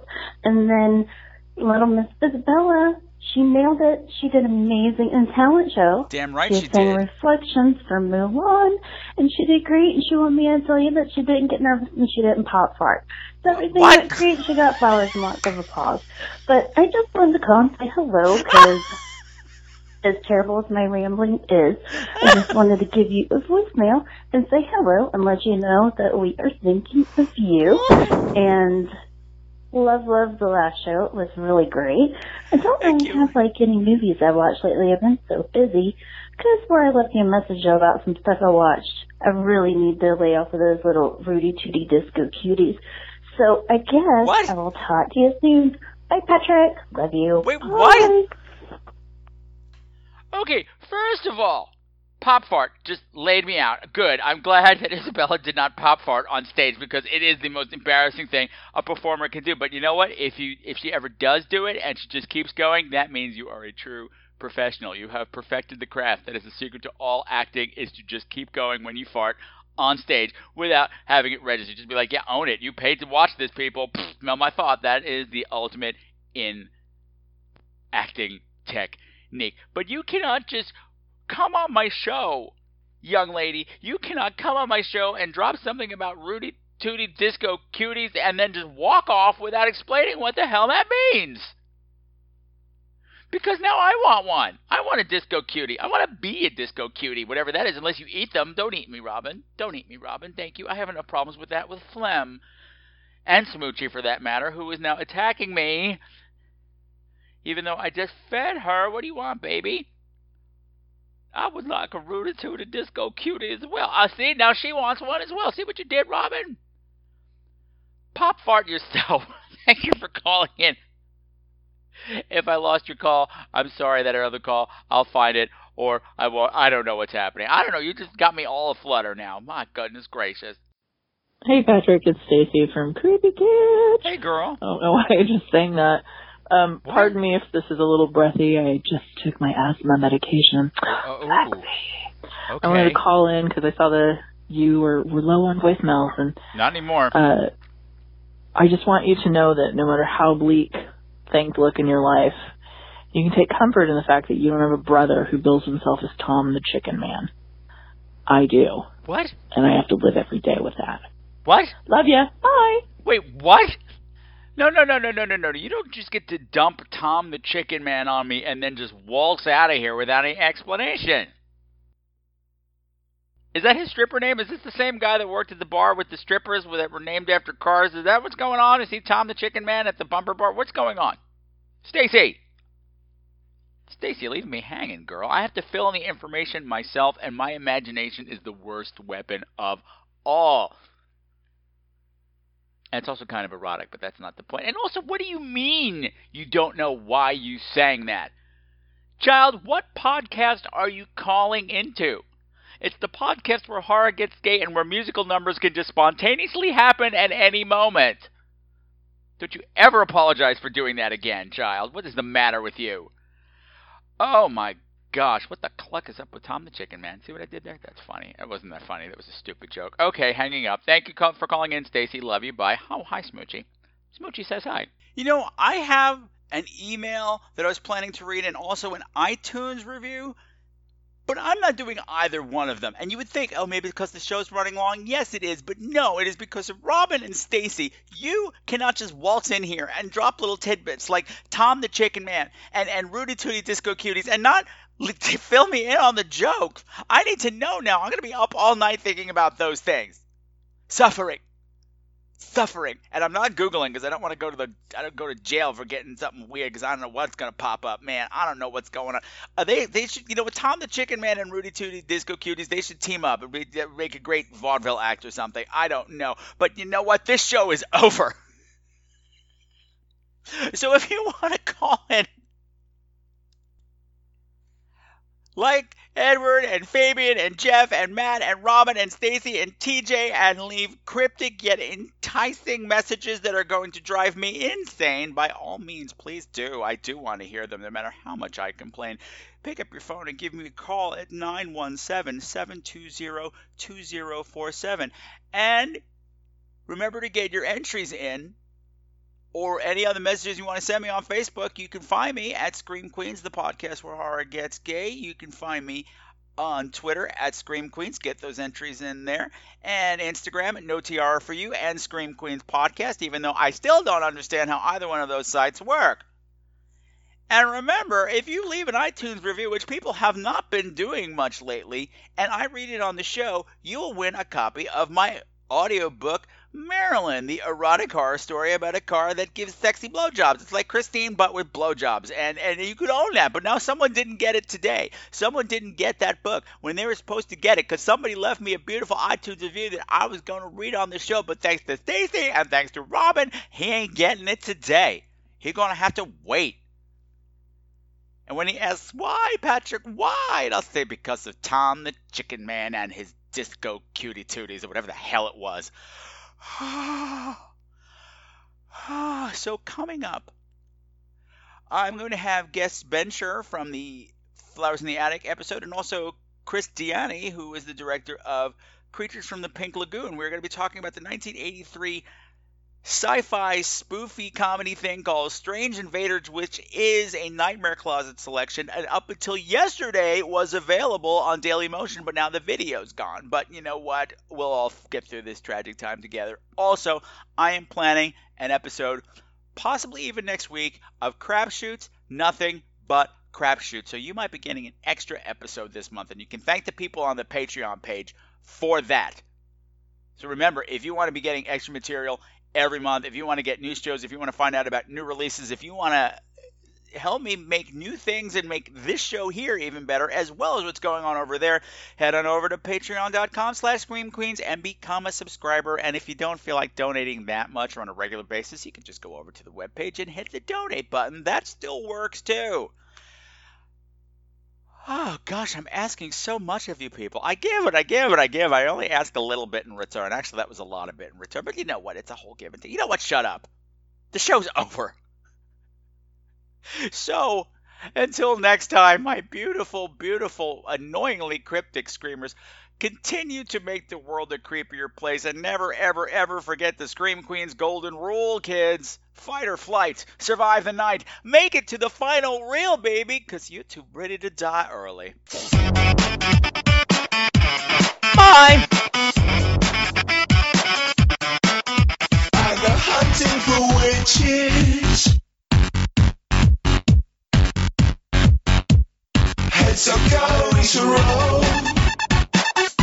Some of the music for tonight's program has been provided by Mavio's Music Service. Check them out at music.mavio.com, bitches!